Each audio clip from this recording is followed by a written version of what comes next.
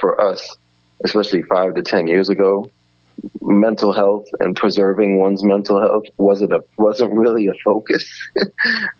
But now it is something that's highlighted more, and I'm like, saying no to jobs is actually way better, because it saves you on your energy, so that you can have the energy for the job that you actually want. Boom. But then the other part is sometimes it saves you from experiencing relationships that you don't need to have.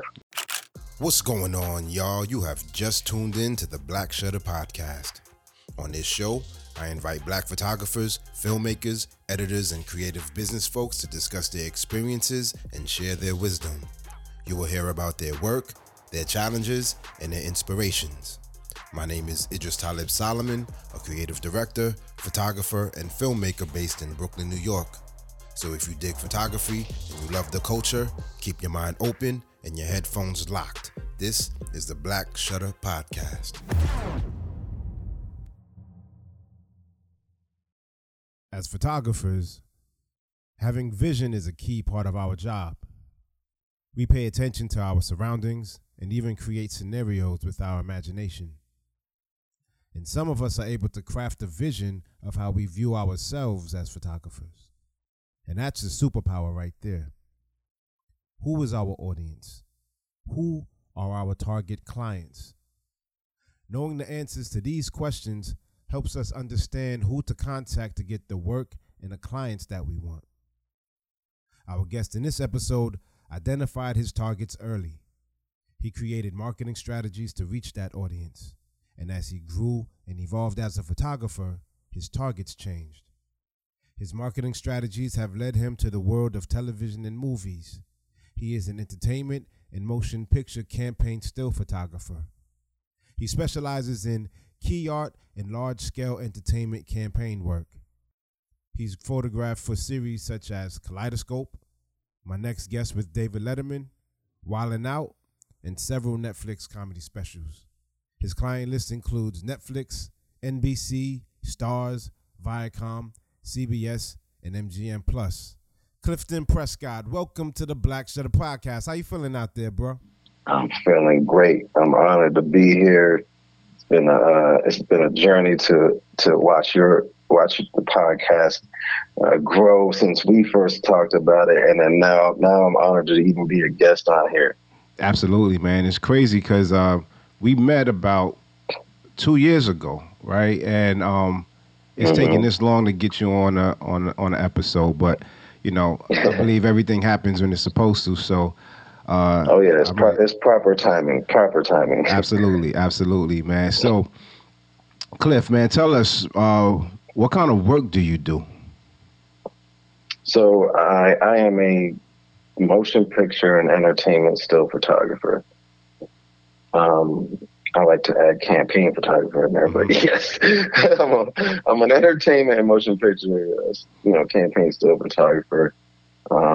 So I'm in what many know as, or what few know as, the Local 600, which is the Cinematographers Union, and I'm under the still photographer designation. And then I also, outside of that, I also conduct large scale campaigns for various different brands. Mm-hmm. Nice. So definitely want to hear about how you interweave both of those worlds together. You know what I mean? But tell us, where are you calling from? I'm from Edison, New Jersey, which is a suburban town in central Jersey. And growing up, I was a soccer player. I always felt like I was going to be a soccer player. And that was my main journey. Went to college, NJIT in Newark, New Jersey, and went to study. Originally, it was architecture, then it became industrial design and business marketing. And I was like, I'm studying all this, but it don't matter because I'm gonna be a soccer player anyway. And those soccer dreams didn't come true. I'd like to say it's because of injury. But yeah, they didn't, it didn't happen. But while I was in college, I had a hobby of photography, and I picked up my first like um, real camera, like maybe 2005, which was sophomore year of high school. And my dad, he's a tech guy, and we always like used to have like the first thing like whenever it came out. And I don't know if it was 2005 exactly, but I just remember like we were one of the first like on the block to have DSLRs. And my dad would like bring it to my soccer games, and he would like photograph me playing. And then when we went to soccer games elsewhere, I would photograph like, we had season tickets to the Metro Stars, now known as the Red Bulls games in Giant Stadium. Mm-hmm. And I would bring the camera to go, photograph the players as I was sitting in the stands. And then sometimes we would get access to like special games, and I would photograph like Ronaldinho and all the old legends in the soccer world. And so that was my first exposure to like photographing folks and whatnot. And then freshman year of college, either freshman year of college or senior, like just ending my senior year of high school, I had a friend of mine who was like really into modeling and such. And she was like, hey, like let's take some photos. And I took some photos of her in my house, and it eventually got her, like the photos, like I gave it to her, and then the photos eventually got her signed to an agency like shortly after. Wow. And she was like, yo, like you should do this. And then I was like, she's like, yo, let's do a photo shoot. Let's actually do a real photo shoot. And we did. And the thing is she brought her mom. Her mom was doing her hair and makeup. It was a whole production. And that joint was 8 hours long. I was like, I hate photography. I don't want to do it no more. This is crazy. 8 hours, bro. Yeah, it was 8 hours. Like, it was a lot. I knew nothing of that world. Conducting photo shoots and such, and they knew all about it and made the most of it, having me around. And but that was my first taste. And then after I photographed her that second time, more people from around town started like asking me to do photo shoots because they saw what we did. And then I want to say this is maybe like 2009, mm-hmm. or 2008, 2009, and people were asking me, and I was starting to charge. And I was just charging based off of whatever I needed, right? I'm a college kid. What was some of your early rates, man? Oh my gosh. Yeah, it was like $75 for like, 5 looks. 8 hours. Like 8 hours, another 8 hours. Wow. I think I did cut it down, like the whole spending time thing. I was like, I can't do it for that long. We're going to do this quick. But like at that time, I spent a lot more time with them. And then I also did it for way less. Mm-hmm. $75 for a whole session. That was great for a 19-year-old kid who doesn't I wasn't working in college. So I never really had a job till after college. Like my dad was like, he did not want me to work. He just wanted me to focus on school and soccer. He's like, anything else I'll take care of that for you. Oh, wow. So there's pros and cons to that, obviously. But, because of that, it taught me how to like get my own money and hustle and be an entrepreneur or self-employed. So that's really interesting, man. Like hearing how your pops approach things when he as he was raising you. Him being a techie and sort of like having the latest technology, and then also just the way he wanted you to focus in school, like keep you like a narrow focus. That's really interesting, man. I wonder, can you describe your upbringing? Like, what was life like for you growing up in your home? Yeah, so for me, growing up, I pretty much grew up in a 2-parent household. My mom was, both my parents, believed in God and instilled that in me and such. And I would attend church every Sunday for my whole life. And I think I don't think I know. I definitely appreciate that upbringing, because there's just certain principles that, one learns, whether it's being a Christian, whether it's Jewish, Muslim, anything else. I think when one grows up in a certain environment where you have like an elder or somebody speaking to you and imparting wisdom and life lessons to you, whether, of course, I was a child growing up in it, but I think I even like soaked that in even as a child. And then when I started getting older, I started understanding these principles and such. And then it's like, I think it empowers a child as well, to hear that outside of their own household, right? Like, your parents can tell you how great you are and that you can achieve anything if you put your mind to it. But then it's like, when you have somebody else speaking into your life, it's just that extra bit of bolstering to one's mind, right? Mm-hmm. So I think I had a lot of that growing up.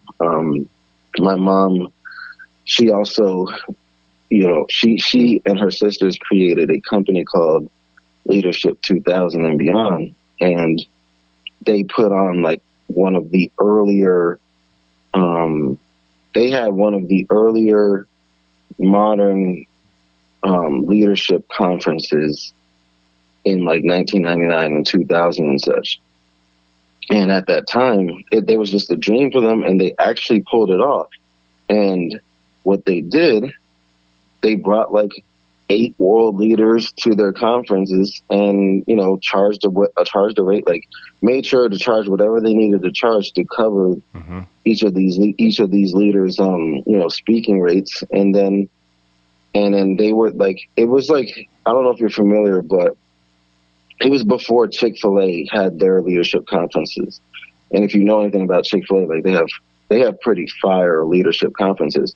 But like all of that was like precursor to these, conferences like Afrotech and CultureCon and all that. So it was like, as an 8, 9, 10-year-old or whatever age I was at that time, I think it was 10 and 11-year-old at that time, I would have like leaders, like world leaders, like sitting in my living room, chatting it up and chilling and having dinner with me and my family, like after after they finished the job or whatever, after they finished the conference. So I had at times I would have like a very normal, or I shouldn't say normal because what is normal, but I think I had a very, conventional upbringing. But then there's these moments where it's just like, yo, like I really had some people in my corner, and I was really soaking in information that is helping me out to this day. I mean, I think what's really interesting about that is that it sounds like your mother has an entrepreneurial spirit to be able to pull that the scale of conference off, to be able to do that, and then have like some of these speakers at your house just chopping it up over dinner. I think your mom was onto something. So I think I have a 8-year-old, and he watches everything we do, right? So absolutely. Whether we are conscious of it or not, as parents, he's soaking up all of our actions. He sees us whenever we're working early morning or working during the day or working late at night or on the weekends. Yeah. And, my hope is that, I'm able to balance my time so he doesn't only see me working, but also that he sees what it takes to go after your dreams, right? Whatever they are, however they look. Yeah. And it seems like you were able to get some of that from your mom as well. Absolutely. I think I heard some type of like recent quote recently. They're like, parents, one day your kids are gonna find you out. Like they're going to. Right. Exactly. Right. How crazy is that? I don't even have kids yet, but that hit me because it was like. And the person said, he was like, yo, one day your kids are going to find you out, and then they're going to be like, yo, my dad would always tell me that I could do anything I put my mind to. And then he's like, so not even that. He said, my son came up to me and said, "Yo, Dad, you always told me I can do anything I put my mind to, and I can be an entrepreneur and self-employed and blah blah blah." He's like, "Well, how come you don't do it, Dad?" Mm-hmm. And that was crazy to me, because it's like, yeah, we really have to understand the example that we're setting forth. Like, and I don't know, there's certain communities where it's like, it's all about, we talk about generational wealth, and we talk about self-empowerment, but how many are actually truly living it out, where their kids can actually see that, understand it, and realize, like, yo, my parents are actually doing the thing that they're talking about, and I feel empowered to do that as well. So I think I did have a really good upbringing, even between my mom and my dad, because even though my dad, they both like worked salary jobs, everything that they did on the side was like major. Like, not to go off on a tangent, but it's like my dad, like I played soccer since I was 6 years old. My dad didn't like soccer. He was into football, American football, and but I was into soccer, and whatever I got into, like my dad made sure he was gonna get into as well for me. And he eventually went from being a parent on the sideline to then becoming a coach, and then being a coach, from being a coach to a division director, and then from division director he became the VP, and then from the VP he became the president of the whole soccer association. like again, this is somebody who didn't care about soccer, but he was cared so about you. He cared about you. He cared about me, and then he eventually came to love it so much, and it was like so much so that like we have a personal relationship with the folks at the Metro Stars and now the Red Bulls, because of the work that he did, those over 20 years ago. Wow. So it's like it's just, again, it's just like, it's one of those things where, yeah, like your child, like seeing that example, like I think about his rise in the soccer world, and I'm like, yo, like I need to go after my dreams in the same way, like with the same fervor and the same excitement, because he just proved to me that, first of all, you don't have to know it all to be successful. Like he just is very good at relationship management, and he studied the craft, whatever the craft was, he studied it. And you know what, my dad he would often be like in the basement, like when it was time for me to go to sleep, he would go downstairs and study and such. Is that the best thing all the time? Probably not, because obviously, you don't want to burn the candle wick at both ends. But like I remember growing up that he would do that, but then he would always make time for me, as well as a father. So just seeing those examples, was great for me growing up. And then the same thing for my mom. Like she did the same exact thing in her own way, and her own approach, and especially in a spiritual way. But she did the same exact thing for me. So I to answer your question after all those minutes, yes, my that was my upbringing as a child. All right, so that's really interesting, man. And I love to hear it. I feel like I adopt a very similar principle when it comes to raising my son. Like I started out taking him to the skate park. He's into skateboarding. And I know, yeah. Yeah, right. And eventually, first I was taking pictures and video with my phone, and then I'm sitting there like, yo, fam, you got a camera. Like go make real pictures, man. And not saying like mobile phones aren't real, but I know that I could have elevated what I was doing. And then I just started to enjoy being at the skate park with him, documenting these moments. And now I'm there with him all the time with the camera, taking pictures of his skate buddies that he's becoming friends with. And now I just feel like it's just an ongoing project, and I'm going to support whatever he does, and I'm going to be there with my camera supporting, So this I way, love that. I love it. Because, otherwise, like whatever we sign our kids up for, we sign ourselves up for. So if I can turn his activities into an art project, right, something that I feel good about and be able to document, then for me that feels like it's a win in many areas, you know. Yeah, absolutely. So you mentioned you went to what, NJIT, and you were studying business marketing. Yeah, so in the beginning, like I went for architecture and switched to industrial design, which is pretty much the design of anything and everything. Mm-hmm. And then I went to business marketing as well, um, and finished up with that. Yeah.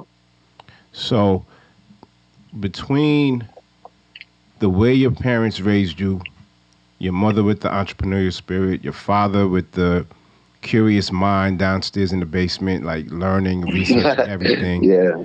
your business Hmm. marketing degree, like how did you eventually like take all these different experiences and start to funnel it into a photography career? Right. So when I was in college, while taking all of the, so yeah, right, like it's like I grew up with all this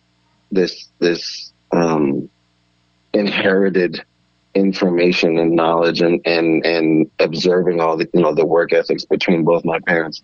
And then while in college studying business marketing as well, it's like I was trying to figure out, okay, I want to be a soccer player, but I have a hobby of photography that I want to make some money from while I'm in college. And I just thought to myself, why don't I just apply everything that I'm learning in college, like directly to photography? And so, like, I would do the homework, and then whatever my homework was, I was like, how can I just translate this to photography? And at the time, Facebook and MySpace was popular. Right. Yeah. Like, so I was using all of those platforms, and even Instagram when that came out in 2011, like I was using those platforms and trying to apply everything that I was learning in school to those platforms. Um, and it wasn't always the most like book, or it wasn't really like always related to exactly what I was learning in the books, but it was just, to me, I guess it was like, it was, what's the word? It was common knowledge, or it was just me just trying to be creative about how to go about it. And I remember I said, okay, I want to work with models. I want to work with, good looking people, because this was my thinking. And it sounds bad, but like I'm saying it in a much more simple way than what a lot of these brands are saying, but this is exactly what they do. Mm-hmm. I was like, all right, like I need to target good looking people and work with them, because good looking and popular people are going to attract every type of person. Like there's a reason why they put a model in clothes, because they look good in the clothes, and the way that they wear it and the way that they are styled is going to inspire all different types of people to wear the clothes and to have that lifestyle that's being portrayed in the ad. So I would, at the time, like I said, MySpace was out and that was big. Um, I just started adding everybody in New Jersey whose profile picture on MySpace was a selfie or a mirror selfie. If you remember what the mirror selfies were. And I was like, yo, like I felt bad, but I'm like, these people are clearly full of themselves and love themselves so much that I'm like, there's a high probability if they see that a young photographer, added them or wants to add them on MySpace, that they're going to add me. Mm-hmm. Yeah. And I'm going to get hired. And it worked. And we all were part of that. So I'm not coming at them for taking mirror selfies and doing the cool stuff. But because to this day, a lot of those people that I reached out to are like some of my great friends. But yeah, like I was targeting certain people, and it eventually got to the point where I became like one of the more popular photographers in New Jersey. Because of it, like I was literally just targeting a whole bunch of college aged popular and beautiful people at the time. And I would offer photo shoots for like $50, sometimes for free, depending on like if they were really popular. And it worked out. And it introduced me into the next level of photography, which was like the next level of fashion, the next level of photography in New York City. Like I thought I was popping because I was probably the best or most popular photographer in New Jersey. And then one of my friends was like, "Yeah, but like do that in New York." And then like my thing is, it's not like I didn't know anything about New York. My mom's from Brooklyn, my dad's from Queens. I was always going to the city every weekend, so I didn't really, but I didn't really go thinking about photography whenever I went. So then when I went and I realized, wow, there's way more photographers than I thought there were, and they're all better than me. It opened up my world. But I think, doing that work and becoming a big fish in a small pond in New Jersey helped me out in terms of becoming like a household name or becoming popular to the point where you can see that the marketing, the street marketing or whatever you want to call it, the strategic marketing that I was doing even at age 18 to 22 was working. And then even subtle things like, and I'll say this in closing, but it's like even subtle things like the old fashion ads that you would see from Versace or Burberry or like all those fashion brands. They used to put their logo all over the image, and it used to just be splattered across. And if people, for people who like grew up and watched me do my thing since then, I used to do photo shoots and I would just put my name, Clifton Prescod, in the middle of the photo. Like whatever, no matter what the frame was and how good it was, I would just put my name on it, and I would like put it in the same color or similar colors that whatever was portrayed in the photo. But it worked because they would see, like, people would see their friend or whatever, their family member, and then all of a sudden they would see like this name, by Clifton Prescod or whatever. And that was huge because they also, like, I guess I've been told I have like a very Caucasian name or something. So they were like, so like everybody was like, "Yo, like, who's this British cat? Like, what's going?" And it worked out.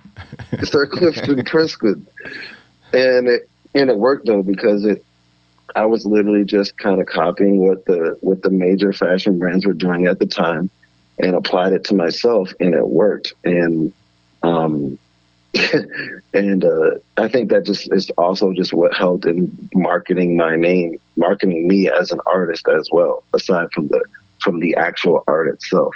Yo, that is really dope, man. And I remember, I want to get into that later, right? But I remember that you do something very interesting when it comes to marketing, right? Like you mentioned that you started getting your first clients by just like following, anybody who did this certain action, right? If people posted a selfie or a certain type of selfie, those are the people you were like, that's who my target is. That's who my market is. And you know how to sort of narrow down what it is that you're looking for, who you're looking for, so that you can speak to them directly, right? And so that was the first, sign. And then just now mentioning, you took a page from like these Italian fashion people who are making like ads all over the world and just like putting your name in there. So now people start to associate you and your name with this high-end fashion, right? It's a subliminal strategy, right? But these things work for you, man. And I just think that's really genius, man. And I don't know if anybody out there is, if you go to his page, his IG page, like Clifton is like a really, really good marketer. And Yeah. like, I don't understand how you have that amount of energy.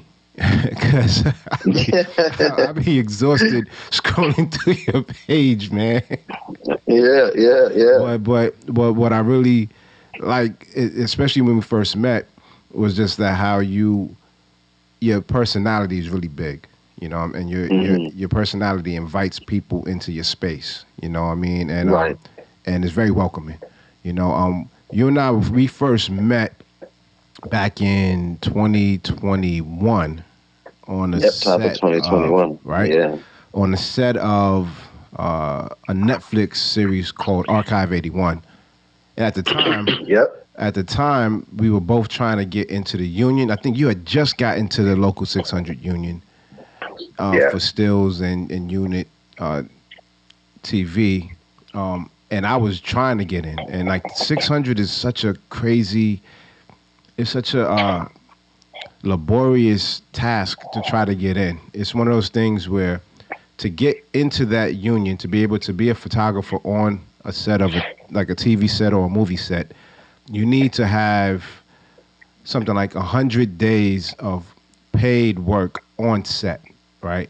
Now the thing is, Yeah. in most cases, it's you can't get onto a set unless you're in the union. So it's like, well, how do I get hours and days on a set if I can't get on set if I'm not in the union, right? So it's a really, really antiquated system.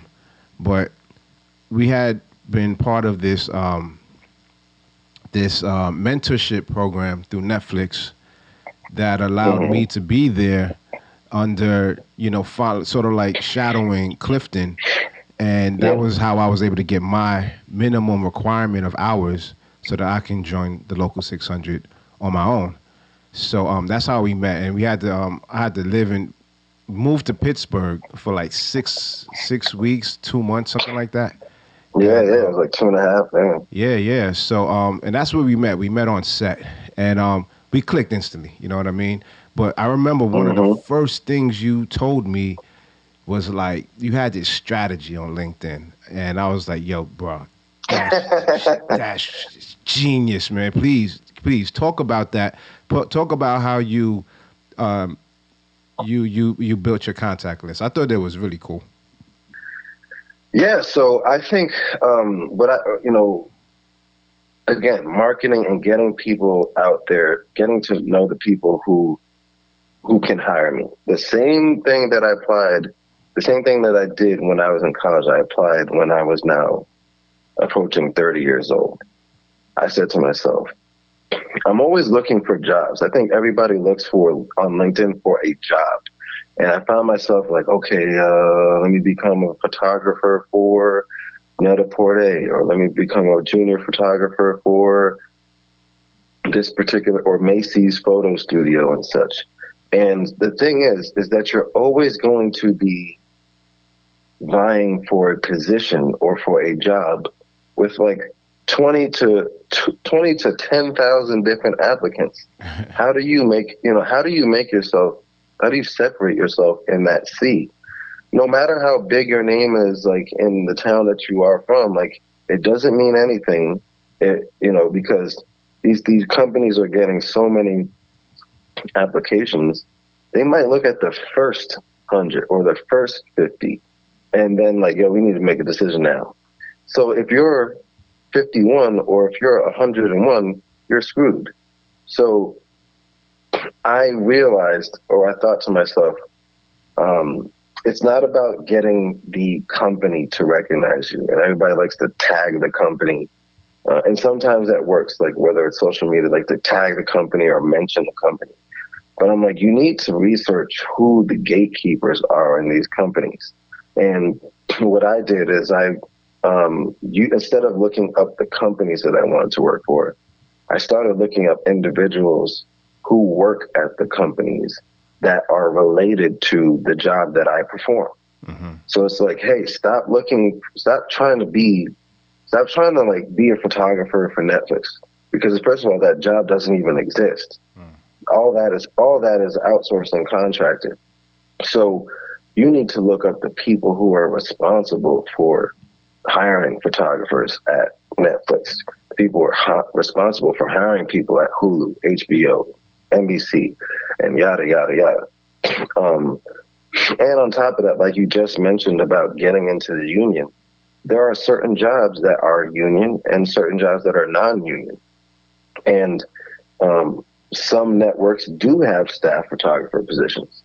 So one thing about me is I often post, because I know that a lot of people are looking for jobs in photography. And I remember when I used to look for jobs a lot and would have loved if somebody could like give some information about that. And what I do in my stories, Instagram, I often repost a lot of jobs that I found that I have alerted me on LinkedIn.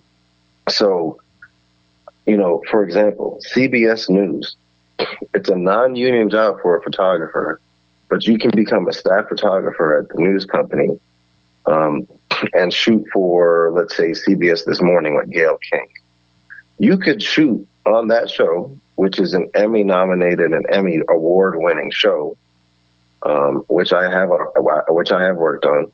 But you can be the staff photographer on that show, let's say for a year or two, and you would have accumulated the appropriate amount of days on set to join the union after.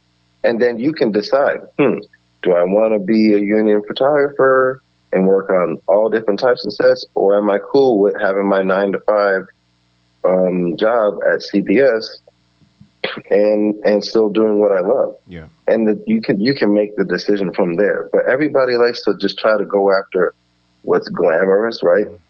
So, but I'm like, sometimes the opportunity is right in front of your face. I was just advising somebody that I knew. I was like, yo, you shoot a lot of sports. You say you want to be in the union, but you shoot a lot of sports. You should be you should be utilizing your relationship with the NFL.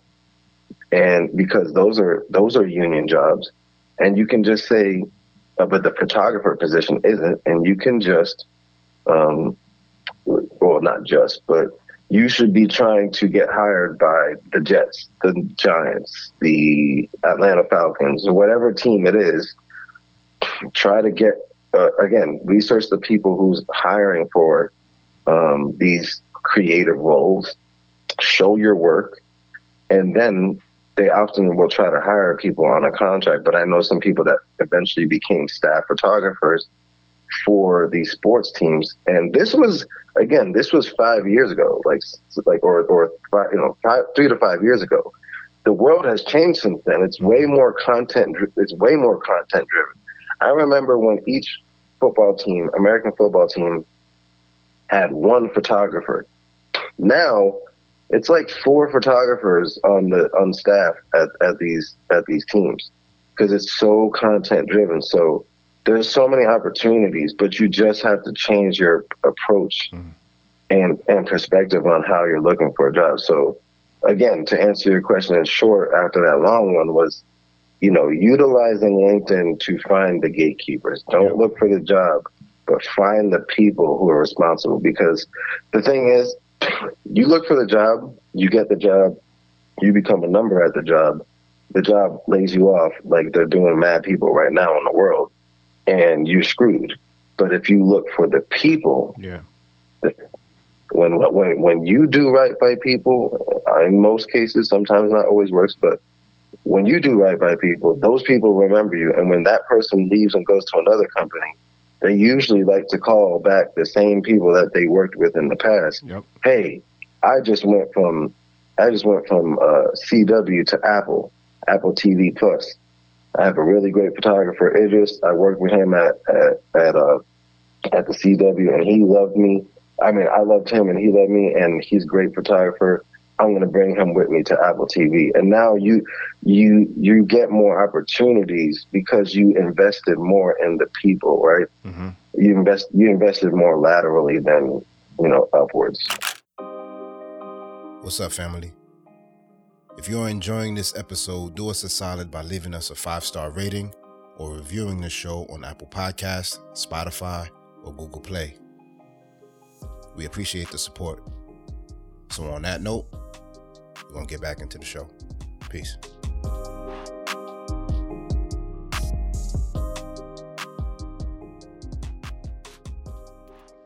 I think it's also what you're mentioning is LinkedIn as a marketing tool, and Yeah. I feel like I've been promoting LinkedIn as like my go-to social media for a while, Hmm. because like you said, I might meet somebody in company A, and then we both move on to company B, and but we stay connected, right? So if I move from Netflix to Apple, I'm still connected with everybody, regardless of where they work, and Yep. and it's easier to share information and to share contacts on LinkedIn. And I also feel like when when people are logged into LinkedIn, they're basically tending to their profession. They're Absolutely. thinking about the next step, and if they're thinking about, how to make this project happen or who's the best people to hire for this job or whatever. And I feel like Instagram is one. We're not even gonna get into the algorithm and how that's changing everything, right? The experience. Right. But even before this algorithm came around, you know, a lot of photographers we talk about we can make one of our best images ever, right? Like we set up all the Yeah. lights and come up with this crazy concept and get hair and makeup and all this stuff, right? And this is one of the best pieces that I've made. I put it on Instagram, and somebody might just be waiting across the street at a red light. They'll see the image, double tap it, and move on. And I'm like, yo, I just spent like that's the best thing I ever did, and you just double tapped it and it kept it moving, right? Like it's so fleeting the experience sometimes, but I feel like on LinkedIn people remember and sort of keep track of who they know on LinkedIn, So I love that you broke down how you use LinkedIn and you're focused more on the people and not the actual company, right? Because the people are going to want to promote themselves at that job, so they're naturally going to bring you into their company if they're interested. But if you focus on the people, Right. that's the best way to go, man. So I appreciate you sharing that. Absolutely. How did you go from being the hottest photographer, dopest photographer in New Jersey, to like being on set, being like the photographer for Wildin' Out? Right. So, at that time, as I was building, when I graduated college, I was unemployed for like 11 months. And I was struggling, like I was unemployed. Like I didn't get my marketing job. I didn't get my industrial design job after college. You didn't go I pro. You was, didn't go pro in I soccer. didn't go right. I didn't go pro. um, and I was definitely like becoming like depressed at the time because of that. And I remember, my mom was like, yo, you can't be home sitting around like this. You need to get up and find a job because there's just no way that you're gonna be doing this. She like, even if you have to go work at McDonald's in the meantime, you better go and start handing in some resumes. And I was like, dang. That And reality. yeah, like it hit me like, and it was one of those things. I know we can get into a long conversation about college, but it was one of those things where I'm like, yo, my degree is really not helping me. Like every time I tell people I went to NJIT, I'm like, oh snap, that's what's up. But like after that, nada. And I walked into McDonald's, which was literally a 3-minute walk from my house, maybe less, maybe 30 seconds. But I live right next to McDonald's, and I walked in, asked for a application, and then I went into the bathroom, literally looked at myself in the mirror, and I was like, I cannot work here. And there's nothing against anybody who works there, but I just know for me, I could not, because I knew who I was and I knew I knew where I'm supposed to go in life. And I was like, I just can't let that happen. So I eventually drove around town and I found a job or I walked into to BMW, the dealership, which was right next to my house as well. And I came in with like the ill confidence I was like, I forgot what I said, but the sales manager, who's now a great friend of mine, he was like, "Oh, all right, you got a job right now." Like I sold, like, and I Just like what that. I didn't, yeah. He's like, "Yo, come in Monday. You start Monday," and it was like straight out of a movie. But what I didn't realize was that was my first like taste of selling myself and being a salesman, which is also kind of related to the whole marketing thing, which is like what you just said. Like there's something like aside from being a good photographer, like I also have that other aspect. And I mention this because that was the origin of like me knowing how to be great at relationship management and selling. Um, Eventually, as I'm shooting, as I'm working there, I'm also shooting. They found out that I'm a photographer, I'm good at it, so I started taking pictures of the inventory. But then I was enjoying photographing the cars way more than selling the cars. And the vice president of the company noticed, and he let me go. And he's like, "Hey," he was like, "Yo, your heart is more in photography, kid. Like, you're nice and all, but we just can't have you on board. Like, your heart is more in photography." I was mad at him. I was like, "Yo, I need this job. Like, I have nothing." And again, the hustle spirit came upon me, and I went to New York City. And oh, not even that. It wasn't even the hustle spirit. I got a random phone call from. I got a random email from from a photographer named Alexei Lubomirsky, famous fashion photographer, one of the best. Mario Testino's first assistant back in the day, and now he is a star himself. He's like, "Hey, Cliff, are you still available to be an intern for me on a photo shoot coming up?" I was like, "What? Yes, yes, I absolutely am." Uh, Jumping back real quick, in my senior year of college, I sent out 30 emails to the best photographers in the game in the fashion world and was like, "Hey, I'm available to be an intern or assistant." Wow. And nobody got back to me for 12 months, for a year. Alexei Lubomirsky got back to me a year later. It turns out to be a photo shoot for Avon Cosmetics and Milk Studios. I go there. Oh my gosh. I go there in a blazer, a dress down shirt, jeans, and like some nice shoes. I'm like, I roll up. I'm excited, and again, I have no clue about the fashion world. I just know it's fashion and glamorous. I get there, I get there with those clothes on and with my iPad. I had my iPad, bro. I was ready to show my portfolio. I get there, everybody's dressed in black, looking miserable. It's 5 a.m. Everybody's mad, like that it's early. I'm over here excited, like I'm about to get signed. I'm about to do something in fashion. And they're looking at me like, "Yo, what's this kid doing?" I was like, "Yeah, I'm today's intern assistant." And then they were like, "Yeah, so you're like really dressed up. So why don't you just go ahead and handle like some of our gear orders?"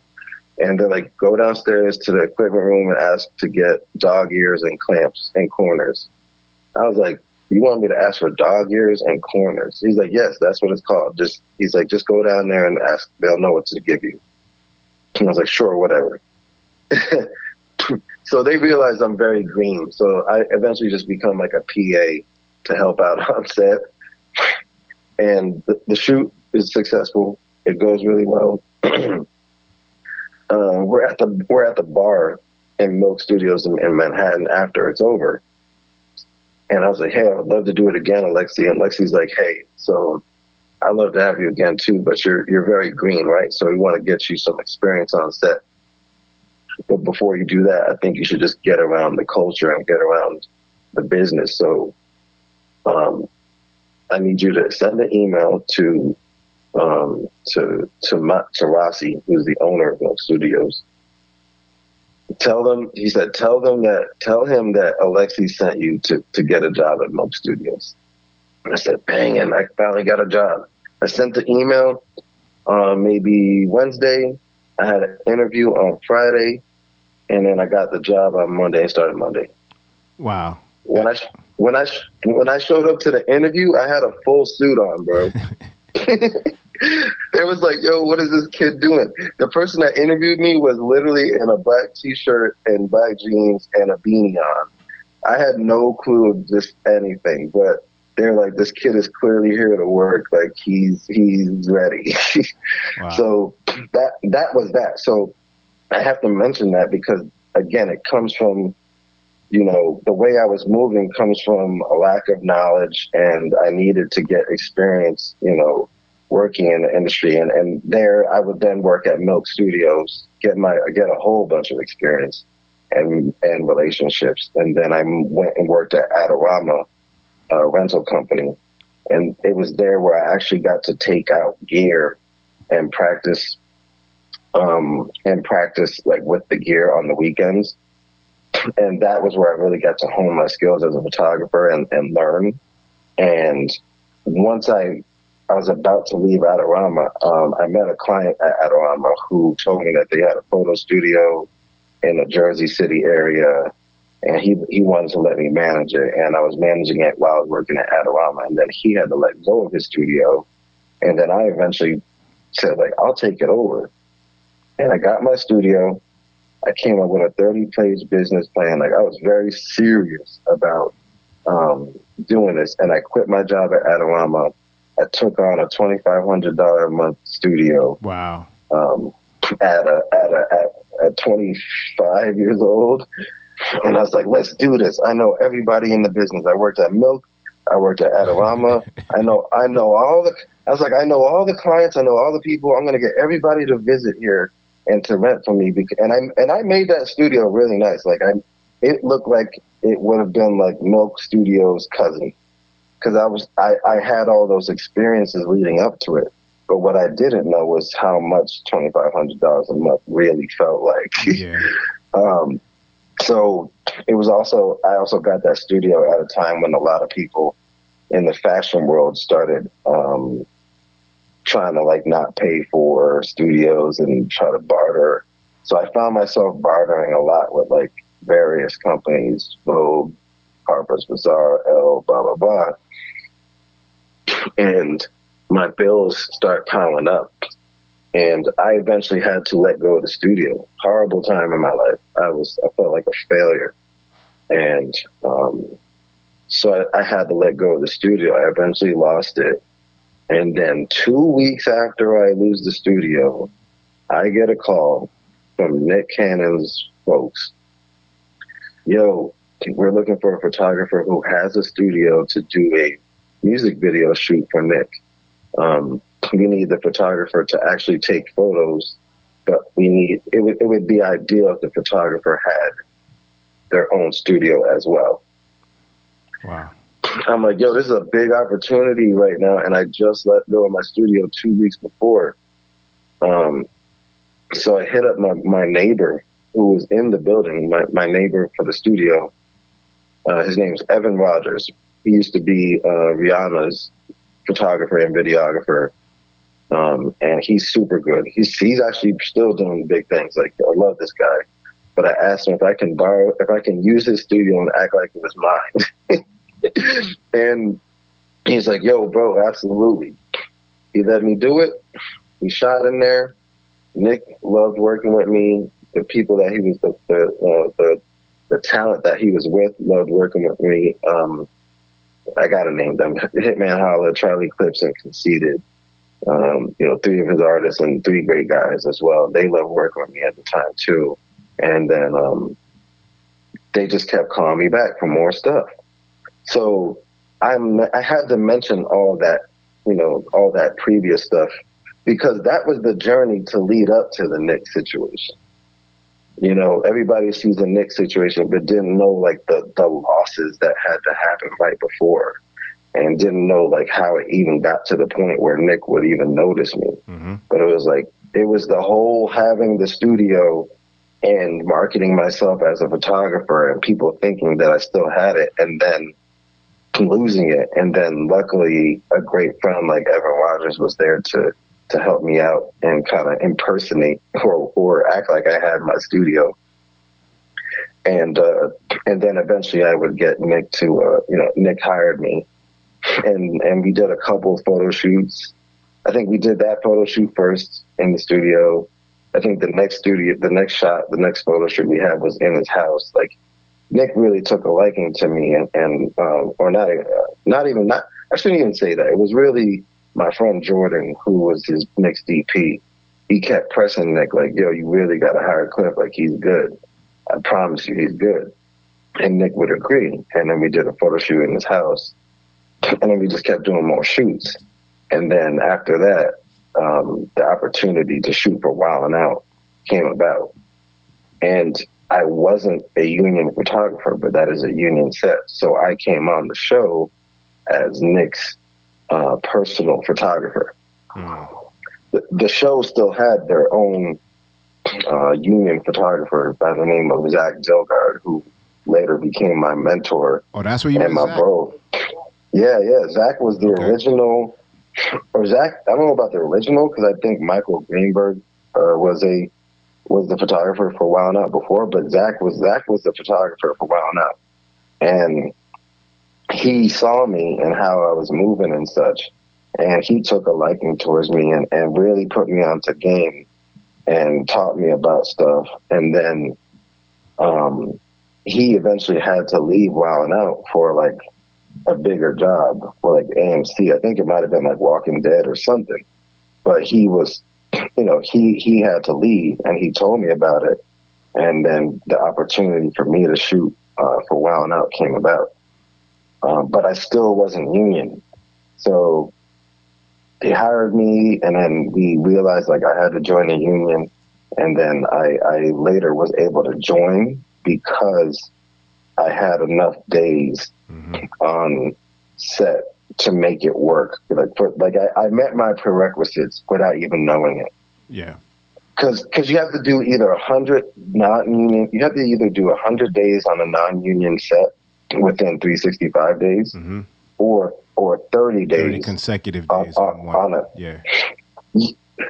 And I don't even know if it's 30 consecutive, but it was just 30.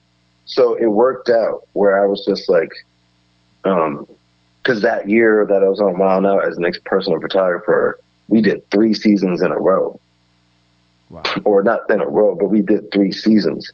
So I had a lot of work, and it just so happened I got my days. Because each season was about 11 to 14 days long. So yeah, I racked up my days and I was able to get in. But that was pretty much that. Yeah, that is how I got my foot in the door with Nick Cannon and the Wild 'N Out crew, and that was my first taste in entertainment and television. And ever since then, it's and here we are. Oh yeah, and it's been, I mean, since we met on the set of Archive 81, it's just been a steady incline, bro. I'm very happy to see everything that you've been doing, man. I'm proud of you, man. I think you're welcome. I think you mentioned a few things that I just want to just highlight, right? So in case anybody missed it, you started out doing all of this fashion stuff, fashion work, right? Yeah. You were like the king of New Jersey, man. Like the Tony Soprano of photography, right? And, yeah. And the Antoine Soprano. and then you had an opportunity. So then you took a risk, and you got this studio, $2,500 a month, right? Yeah. So when the opportunity came to photograph for Nick Cannon, like, you were already ready. You had all of this lighting and fashion experience. You had took this risk, right? $2,500 studio, you gave it up, but you had made contacts. So this goes back to your people skills and learning how to just make connections, right?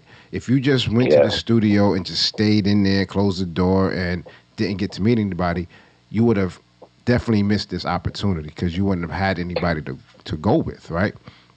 So Absolutely. There's a few things that you did to position yourself to be ready for this opportunity when it came to you. You know what I mean? I think people need to understand that. Like, it all comes from positioning yourself to be where the people are that you want to work with, and Yeah, making sure that you are prepared, with the skills. So you did a absolutely. lot of those things without knowing how it was going to come together in the end. But when it did come Yeah, together, you were ready. And I think that's important. absolutely. Yeah, that's definitely the case, man. I think everybody knows the phrase "stay ready so you don't have to get ready," but Hmm. it really is a thing Yeah. when it comes to the art of photography and actually the craft of it, and knowing how to manage a camera and settings and knowing angles and lighting and such. Because for a while I was only good at being a studio photographer. I didn't know how to manage street photography and ambient lighting and outdoors work. But I had to work on that. And it's just like you work on the craft. But I remember even talking to a photographer. Um, his name was Miguel Reveriego. He was a Spanish photographer, and he was telling me how it's like he's like, "Yo, man, photography now is like 70% relationships and 30% photography. Mm. Like 70% business and 30% photography now." And that hit me. And he told me at a time when it was only 100% photography, and I wasn't really thinking about the business side. But now, as I get older and I'm working in the business, like you realize, like if you want to do it at a certain level and you want to be ready for these opportunities when somebody comes around and wants to bless your life and give you an opportunity, you really had to have been doing the legwork, the groundwork when it comes to relationship management and such. And even just understanding like how to talk to people, right? When these opportunities come up, you need to be prepared for the conversation, Mm. because the conversations is what's gonna get you to be able to perform your craft. So you have to even be ready for the actual talking part. So that's great. And I wonder if you can do a little bit of role playing, right? So, like, Hmm. I get your number. Say you're up and coming portrait photographer, and I get your number. And Yeah, I'm like, "Hey, Cliff," and you're in the beginning, right? You're still trying to figure stuff out, right? Like, what are some of the talking points that you include when you're speaking to a prospective client? How do you sell yourself? How yeah, do you get them to believe in you and buy into your skill? right. So, like, I mean, for those who are starting off in photography and want to just get like um, basic skills and how to manage inquiries. Uh, First and foremost, it's like just thanking the person for reaching out, right? A lot of people tend to forget that and just jump straight into business. They'll usually get an inquiry and it's like, "Hey, like how much for a four-look photo shoot?" And it's like, well, I like the old me would have said like $75, but now, or what I would encourage people who are new or people who haven't really thought about it is like, you need to first off just thank them for even reaching out, because if you're an artist, there was a day or weeks or months or years when nobody reached out to you. Um, so you start off the conversation with gratitude, right?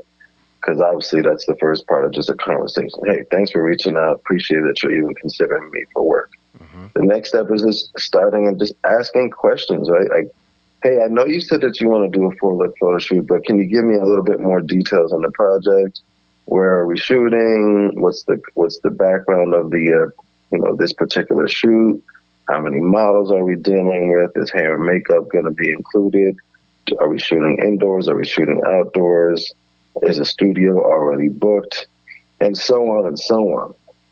A lot of times people reach out in a vague way, and it's our job to really bring them back in and ask those questions or pull those answers out of them, because oftentimes a lot of them are not prepared, which is why you have to bring them back and have them go back to the drawing board. Mm-hmm. So that whenever they're reaching out to you, you have those answers. Because especially, as a experienced photographer, you don't want to go through this, but newer photographers often go through this where you show up and everything's different than what you spoke about. So you really want to make sure that you manage expectations before doing a job. That's gonna be I think that's a day, bro. Right. I mean, and like, this is going back to me having that 8-hour photo shoot with a friend in my house. Mm-hmm. It's like, we didn't manage those expectations. I didn't ask those questions. If I asked all these questions, not only will it help expectations on my end or create expectations on both of our ends, it'll also make the client realize, oh, this person's serious. Like, mm-hmm. I can't just come to them with this, like, old school folk. Like, you can't come to me with that bubblegum stuff. Like, this is real deal. So you can manage your professionalism by simply asking more questions. Now, you ask questions that are strategic. You ask questions that are actually related to the job. I'm not just saying just ask random questions because you don't want to come across dumb to your client, or you don't want to come across not knowing what you're talking about. But, do your own research online as to, like, preliminary questions one asks a person to get more information and details about a project. Yeah, it sounds like what you're referring to is there's a stage of, I guess, like pitching clients, or even just trying to understand the scope of work. I think it's referred to as qualifying.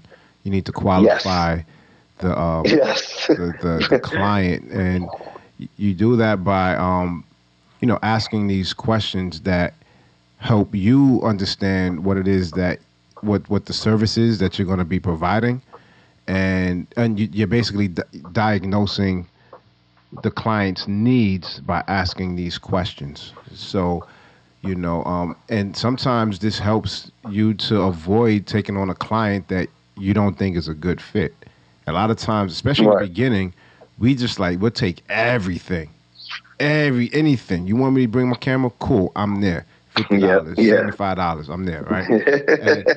and as you get a little bit more experience, and you realize that what you're doing is worth way more than $50 or $75, you start understanding, like, there's certain jobs that you don't think you're a good fit for, but you won't know that unless you qualify that client and ask these diagnosing questions.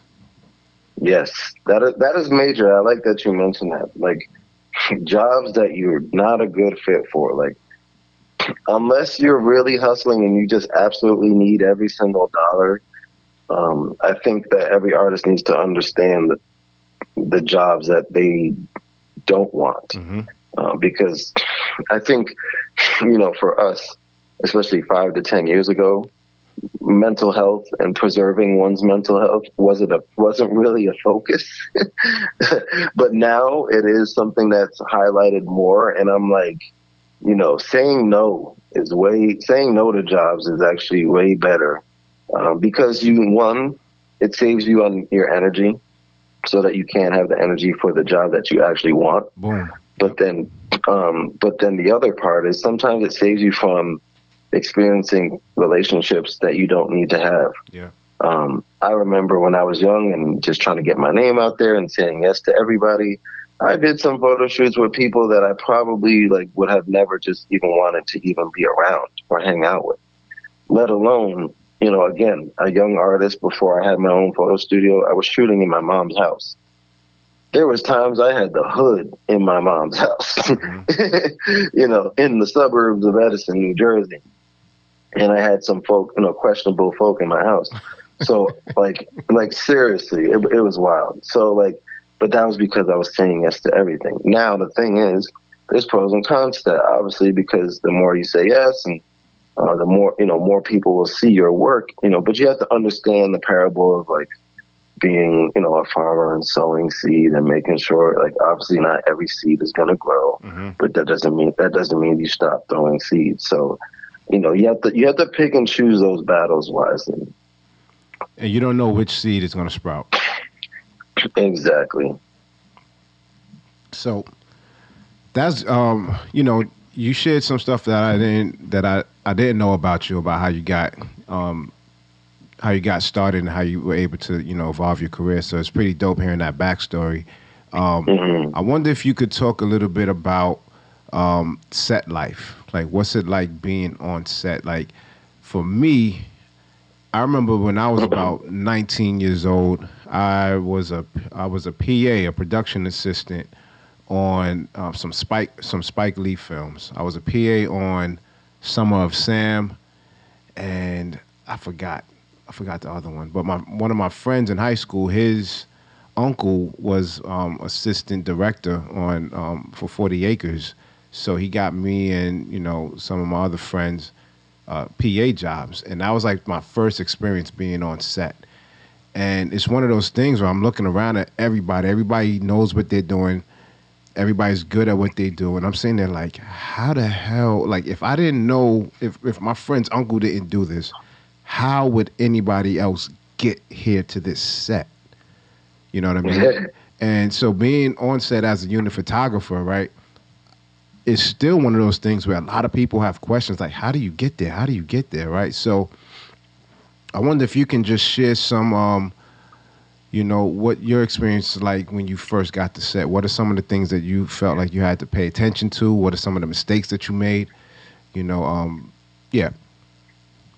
Yeah. So I want to quickly go back to what you were saying, because you were like saying how you felt like everybody knew what they were doing on set, and I just want to say that is sometimes not the case. Word. I mean, and you definitely know this because we've both seen it where people like to act like they know what they're doing, so they just like, I think it's a New York thing, especially like we're told to act like to look busy. Look busy, just like it don't, like whatever you do, don't look like you're not working. Like do something, pick up something, move something around. And I realized that there's just a lot of people who do that. And when I came onto set, so Archive 81 was my first scripted, the set that you and I worked on was the very first scripted set that I ever worked on. So understanding how to move on set, and which is funny, is that you and I were both learning.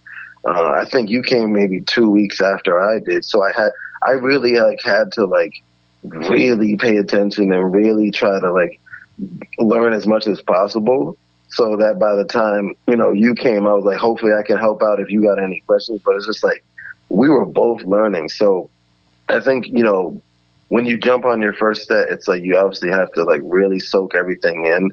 I think the biggest thing that, especially, I know that grace is often offered in a lot of other businesses, but in television, when you only have a certain amount of days, and like we do have takes, multiple takes, but like the key, the biggest thing that is emphasized is like, hey, like if you do something wrong and somebody tells you did something wrong, you shouldn't be repeating it again. Like you should have done it once, and we understand why you did it and did it wrong. And there's no like, hey, there's no more redos after that. Like I need you to get it after the first talk. Yeah. So that was one. But to get into the second part of your question about like how to get on set and whatnot, like aside from doing the 30 days and whatnot, or the 100 days, even during the 100 days on a non-union set, right? What I was actually told by a couple other industry professionals is, if you want to learn, especially to be a photographer, a still photographer on a movie set, you should ask to join on your local college's theater and arts program. So us being in New York, NYU their students often do a lot of projects and they're really making films like while in college. Um, and oftentimes what a lot of photographers who want to join the union, they email NYU's theater program and they offer their services to them. And a lot of times I've heard NYU has paid photographers to come.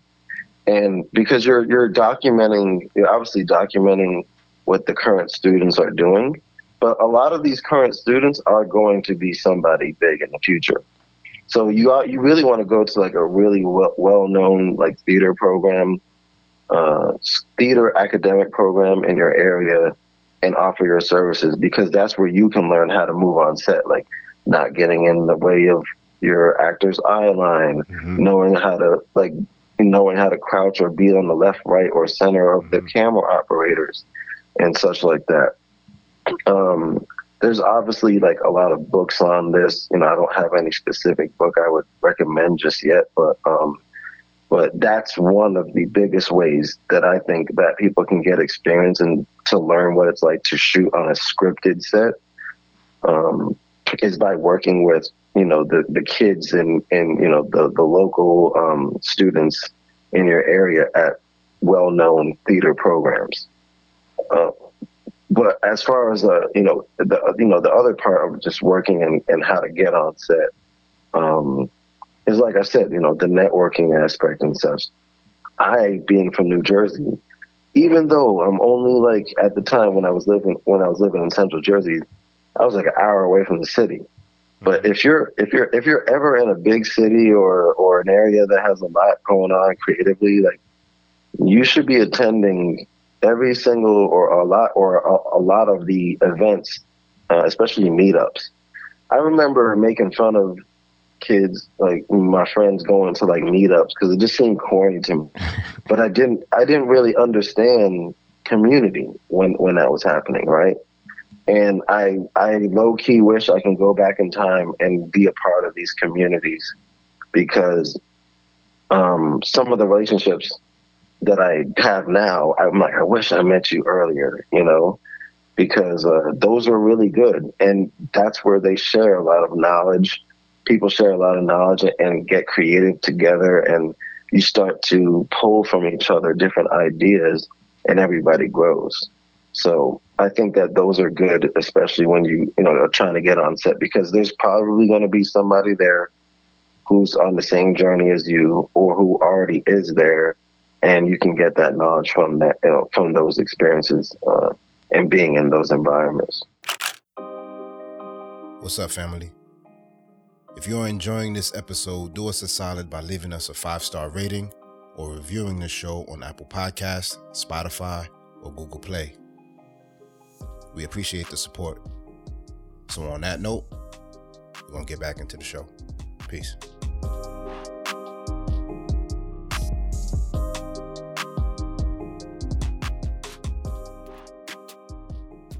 Yo, I'm gonna say it louder for the people in the back, man. Did you hear what this dude said? Like, if you're interested in getting into the local 600 to be a photographer on TV and movie sets, to sign up at your local colleges and universities, video and film programs.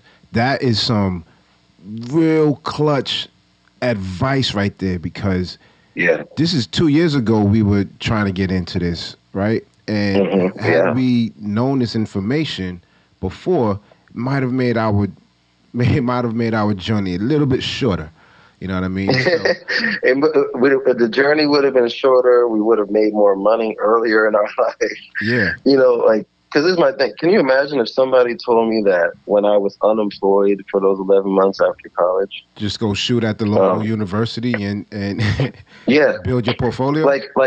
Because I'm 22 at that time. Mm-hmm. I would have been shooting with people my age. Yep. And growing together with them. Yep. Now, if I try to do that at 33 now, it's a bit different because I'm 10 years older than most of the people, but it's still very possible. You just have to humble yourself and understand, like, we're all in the boat together. Yeah. But I'm like, at 22, if I got my days, my 100 days working on, with these kids in school, I could have been in the union way earlier. And, for those who don't know about union work, it's one of the best work because you get, your medical, dental, and pension benefits. But then also being in the union, you get, your work is capped off, or there's a floor to how much your position can make. So these protections that we have from being in the union stops us from getting played like when we were full-time freelancers. So those days, for anybody listening, those days of you working for $75 like me when I was young, if you get in the union and you show that you can actually be in the union, I'm gonna get to that in a couple seconds, but it's like you could avoid getting lowballs. Like there are certain rates that you can have that has to be given to you in your position. Now, before I move on, I want to talk about this, joining the union thing and money, right? Because a lot of people have asked it, and I understand that everybody wants to be a photographer and whatnot, but I think people have to be careful about the whole joining the union thing and it's weird. Like, I feel like, yes, we all deserve medical, dental, and benefits and such, but I also feel like you have to also assess your what's the word? You have to assess your motive behind doing anything in life, not just joining you, but everything. Assess your motive. A lot of people join or a lot of people want to join because they see like you and I or other photographers like Eli Joshua or Quantrell Colbert talk about, working with Eddie Murphy or like big names, right? Giancarlo Esposito, Zoe Saldana, like all these people. People see us do that, and it's like you just want to join because like it looks glamorous. Yep. But there is a lot of work. There's a lot of responsibility, especially because on most sets, there's only one photographer on a set.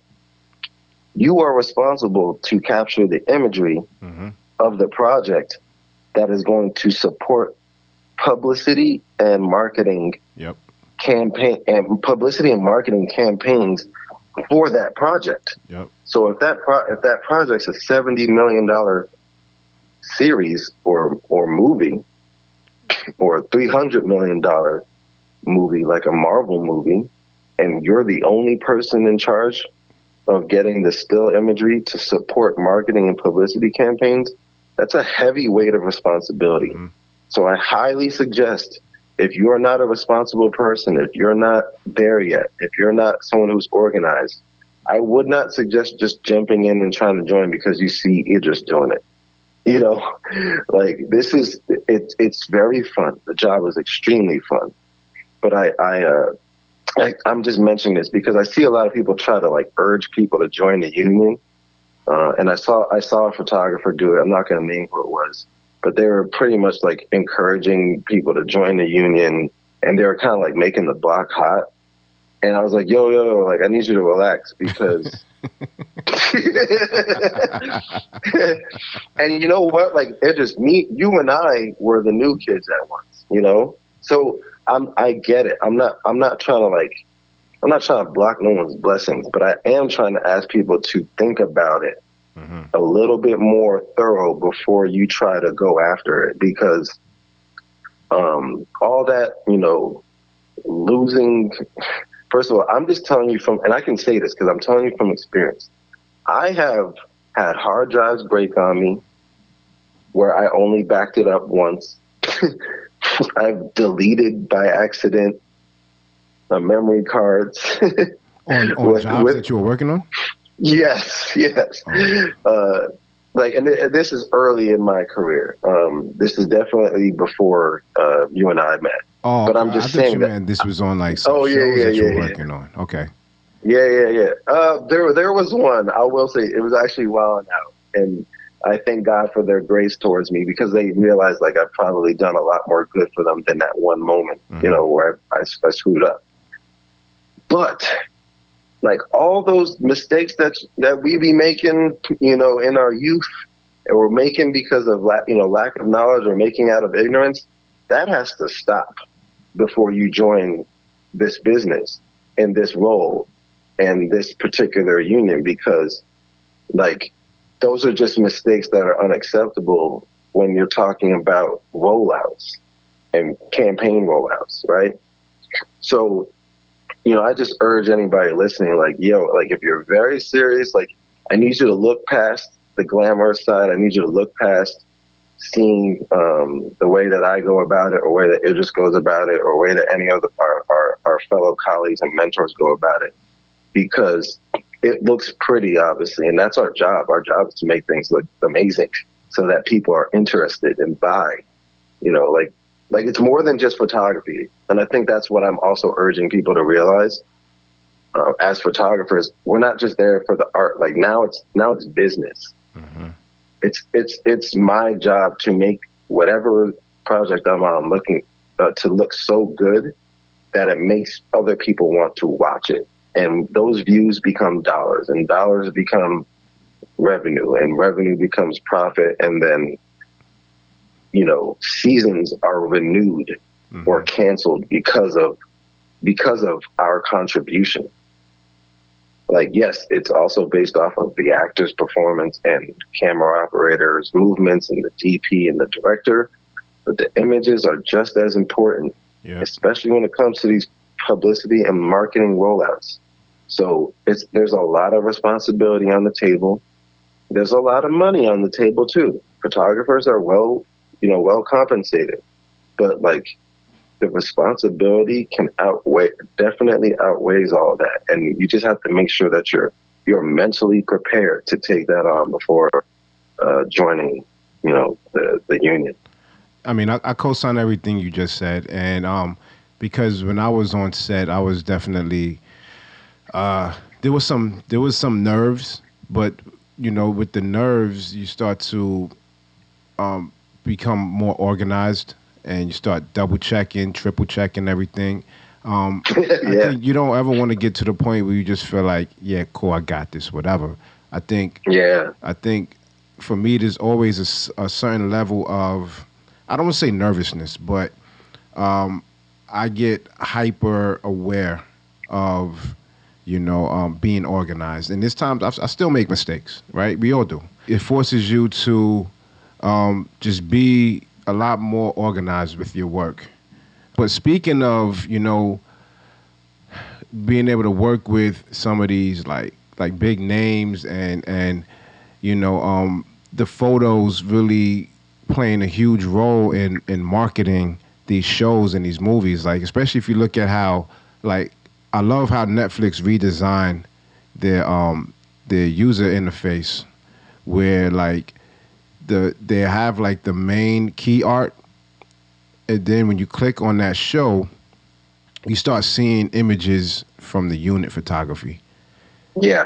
And so like that is some of the work that like Cliff does, the images are being used in more than one place. It's not just a poster that you see on top of a taxi, on the side of a bus, or billboard. It's also being used in all their digital products and on their streaming devices as well. So these photos really do go a long way.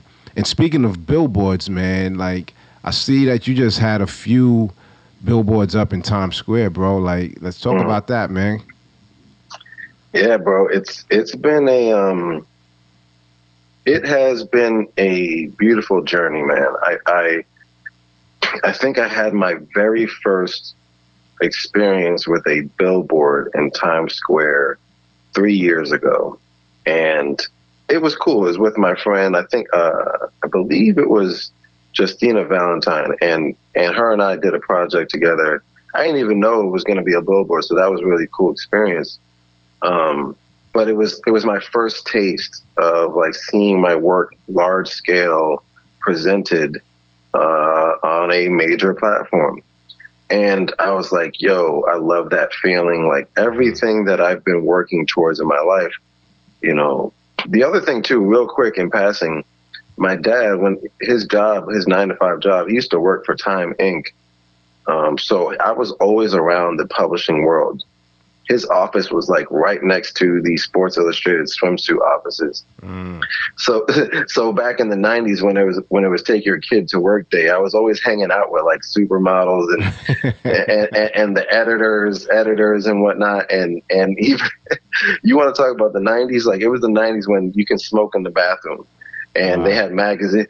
So like I remember his coworkers, you know, this is the '90s again. Coworkers of his giving me Sports Illustrated swimsuit calendars, you know, as an 8-year-old or whatever. Like, hey kid, here you go. This is good stuff right here.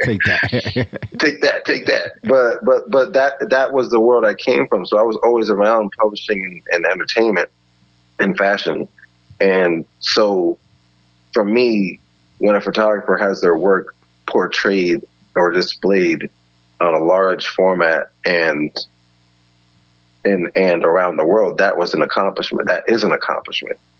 So my first taste of that was 3 years ago. And I think within the past 2 or 3, within the past 2 or 3 years, I've had 11. I believe it's 11 now. Yeah. My guy. So it's just beautiful because sometimes you know what's going to happen, and then sometimes you don't know what's going to happen. And you know, so when the times when you do know what's going to happen, those are considered marketing shoots, and it's a whole different budget, and the budgets are beautiful, but you have to really know how to negotiate and sell, and that's why I think my experience as a salesman helped. I think as you get to a certain level, you might even want to implement an agent to make sure that you're represented well in these situations, because you're dealing with doing the labor, hiring assistants, and all that. And then you have to talk about licensing fees, which is like how long the particular organization can use that image and show that image.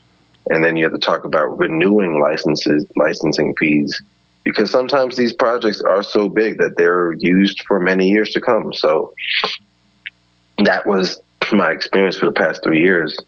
And for me, 2023, this year, like my goal is like, all right, like you did 11 in 3 years. Let's do 11 in 1 year, you know? Yeah, man. And that's my goal. You know, I that has been my goal since the start. You know, another thing in passing, you know, I remember doing a really bad job I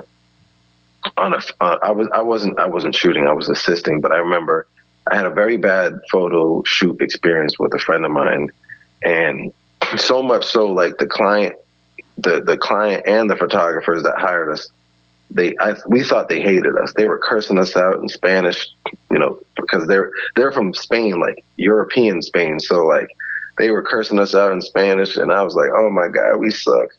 And me and my friend, we decided to, you know, after the shoot, we were shooting somewhere near Times Square. So after the shoot, let's just go to Times Square and sit and look up at the billboards. And we sat. It was becoming nighttime, so you start getting that low sun.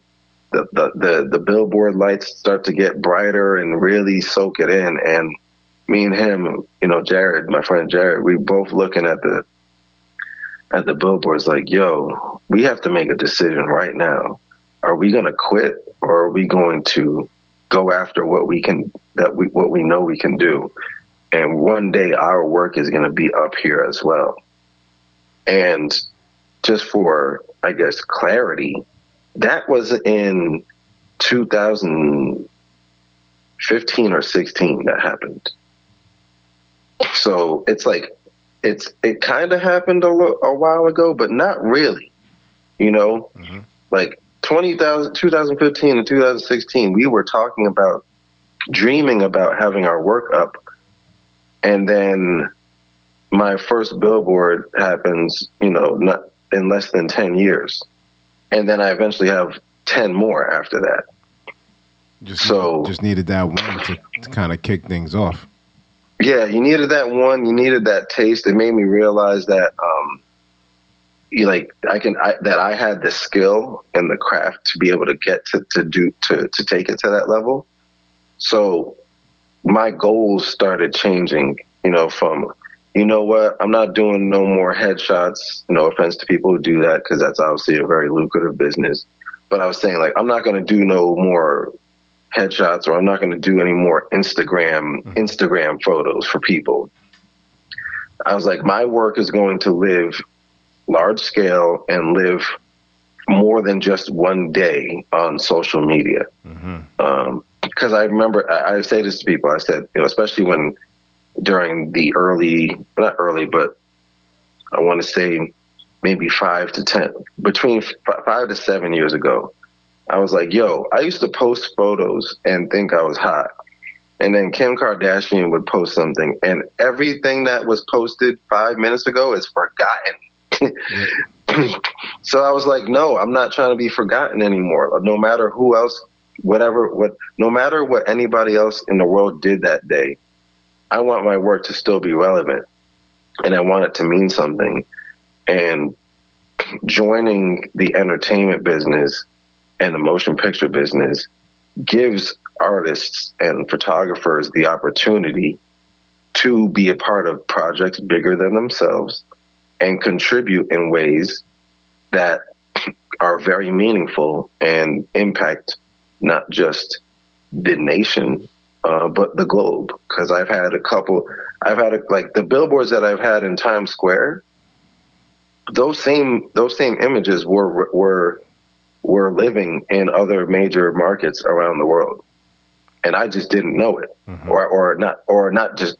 sometimes I didn't know it, but sometimes I just didn't see it because I'm not over there, But I know, like, I've had friends send me screen or iPhone photos of my work up in different cities around the nation and globe. So it was really cool to experience that. Yeah, man.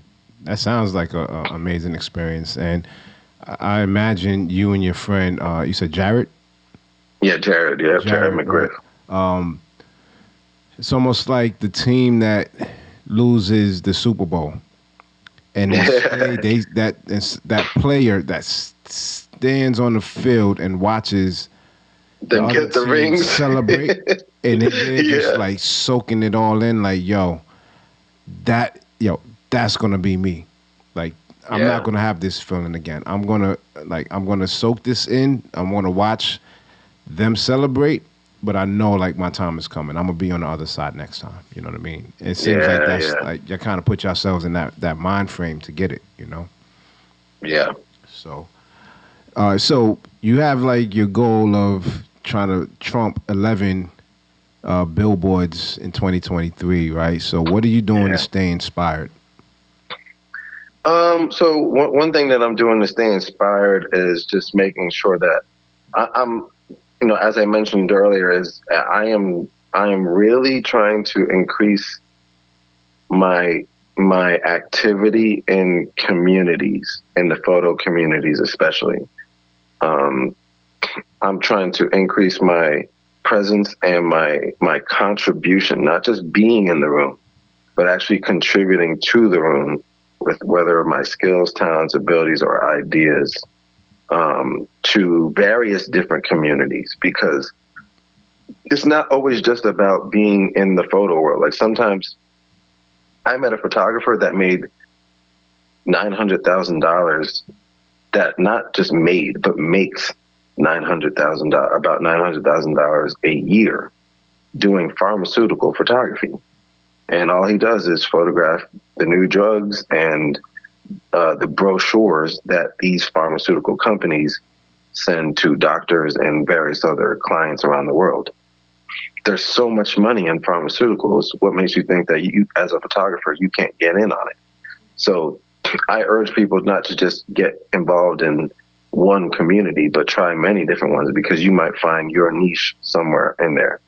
So for me, to get to those goals, it's networking more outside of just the photo community. The biggest thing is, and I'll share this with you guys, because This is like a current struggle or current hurdle that I'm going through. People that I grew up with or grew in the business with, whether they're my age or older, when they last saw me, they saw me as one thing. And I'm like, hey, I'm not just that. I'm actually more than that.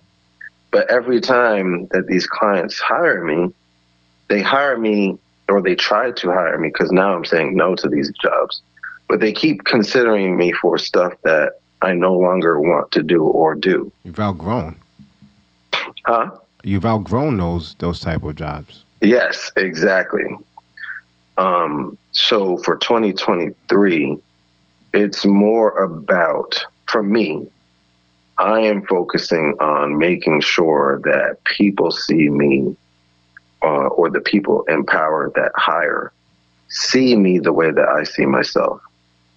And that doesn't come spontaneously. That doesn't come by accident. That comes with intentional work. And that's a lot of marketing, a lot of publicity, and a lot of doing the actual work.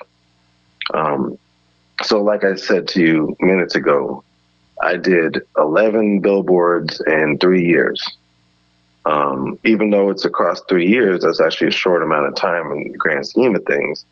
So people that only used to hire me for doing events 4 years ago or 5 years ago, they're going to have it. Like, I still have friends hit me up to do like stuff for their newborn.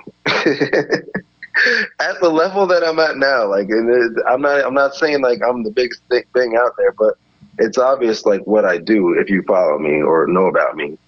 But I still have people that hit me up to like, yo, can you shoot my newborn or my my daughter's sweet 16? because they don't know. I get that. Yeah, like they don't know. They just see you as a photographer, but they don't know like the different types of photographers, or just observing. They observe your growth.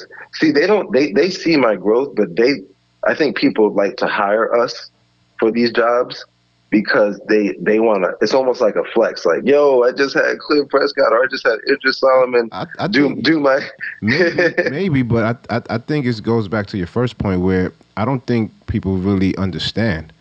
Yeah. Yeah. Because I still get hit up to do like birthday parties and right. And I have to tell them. I said, I really don't. That's not the type of photography that I do. But but I know some folks who would do it. Yes, that's their speed. And I think it actually makes more sense to work with somebody who is, a little younger and a little hungrier, who that's the type of, they just want to do anything that makes them feel good about being in this craft, right? And there's nothing wrong with doing any types of that, any of these types of photography. But I think, I am not an event photographer. Yeah. So that's not, and I'm not like a birthday and a family photographer. Yeah. So those jobs are just not going to resonate with me. You know what I mean? Yeah. There was I was watching this movie the week of with Adam Sandler and Chris Rock, and the Adam Sandler's wife, she was just so out of touch that she asked Chris Rock's character, who's a cardiac surgeon. She was just asking him just general doctor questions, like every time she could. She was like, yo, something's wrong with my eye. Like, do you think? And he's just like, yo, like, I'm a doctor, but I'm not, like, you might want to speak to like whatever, an eye doctor. Like, I focus on hearts. But that's literally the thing where people don't just do it to photographers. And luckily I understand that, because I would have took offense to it every single time. But like you said, it's like, we get these opportunities, and people hit me up for that. And I realized, I was like, you know what? I think it's on me. I actually have to do the work to make sure that these people see me the way that I want to be seen. and understand who I am and what I do. So that's my goal for 2023, so that I can continue on the path that I want to go on. And again, like, I've had clients that have hired me for really good jobs, but it's not where I'm at anymore. And I'm like, hey, like, I need you to elevate. I need your perspective on me to change.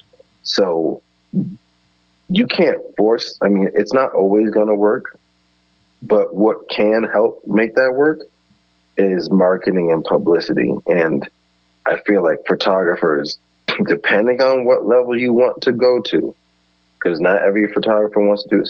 Some people just want to do it for the hobby, or some people just want to do, I shouldn't say just, some people want to do it as a hobby, and some people want to do maybe baby photography or Sweet 16 photography or event photography, or they want to be a fashion photographer. Whatever you want to do, it's going to require your intentional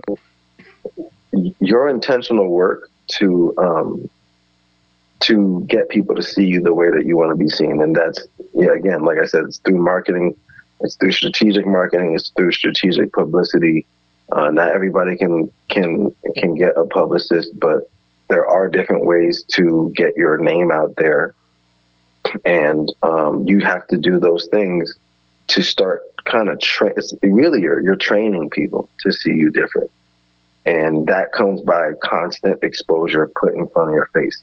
Like, how are we trained to all know, I don't know if everybody believes this anymore, but it's like in the 90s and early 2000s, whenever we saw golden arches, we knew that meant McDonald's, and we knew that it meant some hot, golden, salty fries. And we all, I shouldn't say all, but a lot of us loved it. And whenever we saw those arches, there would be like an impulsive desire to just get some fries. So how can you do that for yourself now, right? Because other companies are doing that to us every single day. But now I need to do something where whenever people see my name or whenever people see me, and who are in positions to like work with me on big campaigns and such, how do I get them to desire to work with me and not even realize that it was strategic, like in the work that I was doing for the past 3 years? So that's where I'm at right now. To get to that, in terms of getting to, like you said, if I did 11 in 3 years, and that, how can I do 11 in 1 year? It's going to come from serious strategic and intentional work in an organic way. This is Clifton Prescod, and you're tuned in to the Black Shutter Podcast. I want to give a big shout out to everyone who tuned in to this episode. Thank you for listening. The Black Shutter Podcast is hosted by me, Idris Talib Solomon. To subscribe to the Black Shutter Podcast, head over to iTunes, Stitcher, or Google Play. When you get there, show us some love by dropping a 5-star rating or leaving a review. This will help with our rankings, which essentially helps more Black photographers get exposure. Make sure to check us out online at blackshutterpodcast.com to read the show notes, learn more about our guests, and check out some of their work. I hope you enjoyed this episode. Peace. Until next time.